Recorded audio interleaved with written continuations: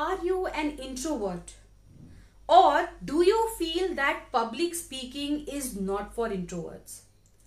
अगर आपके ये दोनों क्वेश्चन हैं तो मैं आपको इसका आंसर दे देती हूं कि इंट्रोवर्ट हो या एक्सट्रोवर्ट हो, पब्लिक स्पीकिंग हर कोई कर सकता है।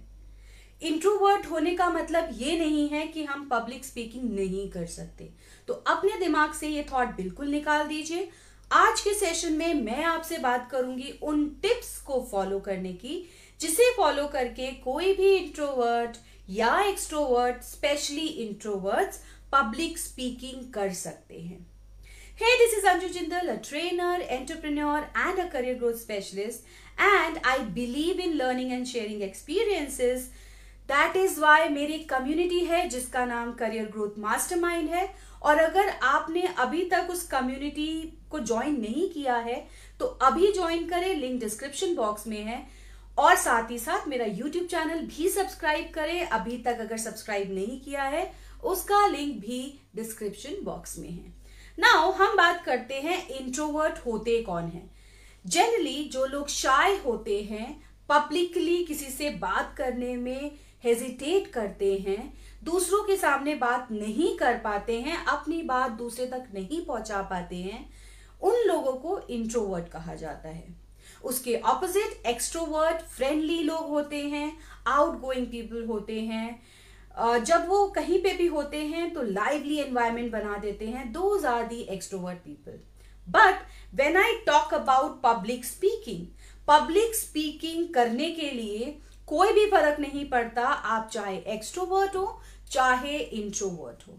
The only thing you need to remember is you need to learn it, because public speaking एक ऐसा स्किल है जो बाकी स्किल्स की तरह, ड्राइविंग, कुकिंग, राइटिंग, हर स्किल की तरह हम सीख सकते हैं।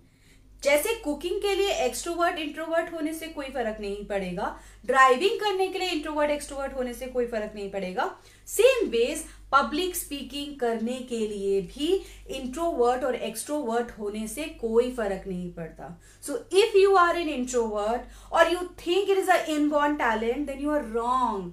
Just listen to these tips and you will be able to learn public speaking.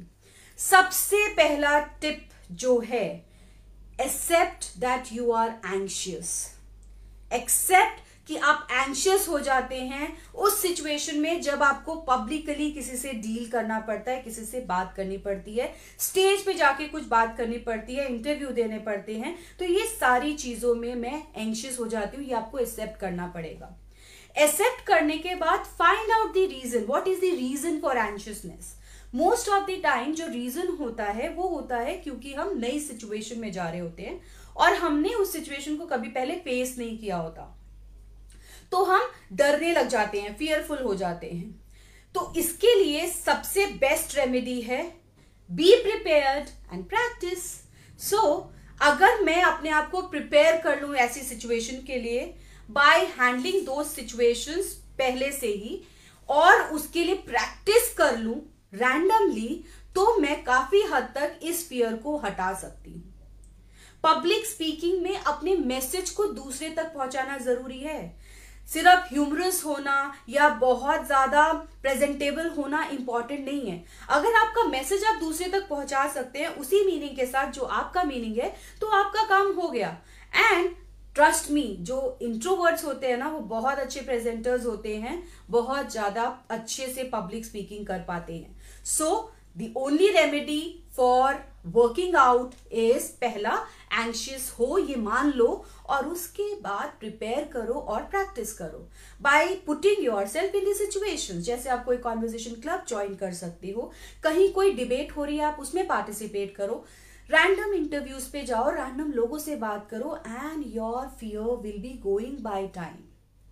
Second thing is, जो कि एक और प्रॉब्लम कई बार फेस होती है कि वी डू नॉट नो हमें किसके साथ बात करनी है।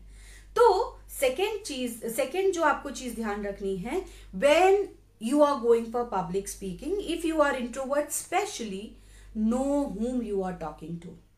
क्या आप इंटरव्यूअर से बात करने वाले हैं? क्या आप स्टूडेंट लेवल के एक पर्सन से बात करने वाले हैं? क्या आप किसी कॉर्पोरेट से बात करने वाले हो, किससे बात करने वाले हो? जब आप ऑडियंस को जान लोगे तो आप अपनी प्रेपरेशन उसके हिसाब से करोगे एंड वो आपको हेल्प करेगा आपके मैसेज को फ्रेम करने में और आपके फियर को दूर करने में। एक, आपने एनवायरनमेंट जान लिया, दूसरा आपने लोगों को जान लिया किसके साथ आपको बात करना है, आपने वोकैबुलरी क्या यूज करनी है। इस सब के लिए आप पहले से प्रिपेयर कर सकते हो। इसके लिए you need to understand what you have to say and that is how your preparation comes into picture. तो एंशियसनेस को एक्सेप्ट करो, ऑडियंस को जानो। तीसरा इंपॉर्टेंट पॉइंट है, be yourself but keep one point in mind, that is be interesting. I am not saying कि हम लोग जोक्स करें बहुत ज्यादा या वहां पर कोई डांस परफॉर्म करे, but present your data in a way which is interesting. You can take help of storytelling, you can take help of pointers. जैसे कि मैं अभी आपको जो भी टिप्स बता रही हूँ वो एग्जाम्पल्स और पॉइंटर्स की हेल्प से बता रही हूँ ताकि मैं आपको आपके पॉइंट्स पर ही कवर कर सकूं एंड जो आपने मुझसे पॉइंट रेज किए मैं उसी को कवर कर रही हूँ। तो स्टोरी टेलिंग को आप इसमें यूज कर सकते हैं इंटरेस्टिंग बनाने के लिए, but do not copy anybody randomly, right? आप अपने प्रोफाइल, अपने पॉइंट ऑफ व्यू को जरूर रखें when you are doing so. Next important point है जो ये बहुत ज्यादा इंपॉर्टेंट है, find an introvert role model speaker for you. एक ऐसे इंसान को ढूंढो जो कि इंट्रोवर्ट हो बट वो एक अच्छा पब्लिक स्पीकर हो, क्योंकि जब आप उसको देखोगे यू विल सी कि जब वो कर सकता है मैं क्यों नहीं कर सकता, मोटिवेशन मिलेगा। दूसरा, आप उसकी एडवाइस ले सकते हो, व्हाट प्रॉब्लम्स ही फेस और शी फेस एंड उन प्रॉब्लम्स का उसने सोल्यूशन कैसे निकाला, क्या क्या चीजें वो करते हैं जिससे कि उनको मदद मिलती है। और मैं 110% ये लिख के दे सकती हूँ कि ऐसे लोग आपकी हेल्प करेंगे क्योंकि वो ये प्रॉब्लम फेस कर चुके हैं और वो आपकी मदद करेंगे। जैसे कि मैं पहले बहुत इंट्रोवर्ट थी जब मैं स्कूल में थी, धीरे धीरे I have prepared myself, मुझे बहुत सारी प्रॉब्लम फेस होती थी, कॉम्प्लेक्सिटीज होती थी कि बोल पाऊंगी या नहीं, but now I can guide students and that is why student come to me. और जब भी कोई आता है मुझे बहुत खुशी होती है मैं उसको अगर कुछ सिखा पाऊं तो। So find an introvert speaker role model for you, anybody. वो कैसे बात कर रहा है, क्या कर रहा है, किस तरीके से बिहेव कर रहा है, वो सब आप कॉपी कर पाएंगे, आप को रिलेट कर पाओगे, तो इसीलिए आपको बहुत अच्छे से सीखने में भी हेल्प मिलेगी।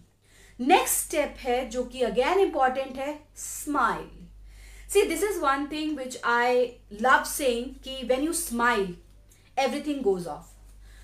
आप अपना टेंशन भूल जाएंगे, अपना फियर भूल जाएंगे, अपना नर्वसनेस भूल जाएंगे, आप एंशियस हैं ये सब भूल जाएंगे। तो जहां जहां आप एंशियस होने लगे, try to smile. Smile will take off all this things और आपके दिमाग में पॉजिटिव फ्रेमवर्क डाल देगी and you will continue with your conversation with the help of smile.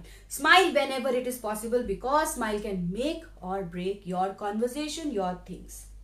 Next important चीज है कि माइंड पे हम बहुत ज्यादा कंट्रोल नहीं कर सकते, but we can always calm our body because when we calm our body mind automatically gets calm. कैसे काम करेंगे? कुछ चीजें जो हम फॉलो कर सकते हैं, जैसे अगर हम किसी प्रेजेंटेशन के लिए जा रही हूँ, मैं मान लो किसी प्रेजेंटेशन के लिए जाती हूँ तो मैं थोड़ा म्यूजिक सुन लेती हूँ, मैं 10 मिनट के लिए थोड़ा शेक कर लेती हूँ अपनी बॉडी को, मैं you can say deep breath 3 or 5 times I can take that also help. तो जो मेथड आपको लगता है कि बेनिफिशियल होगा आपकी बॉडी को काम करने के लिए, आप वो मेथड फॉलो करें और आप काफी हद तक अपनी एंशियसनेस को, नर्वसनेस को, जो आप इंट्रोवर्ट वाला क्वेश्चन आपके दिमाग में, उसको हटा पाएंगे।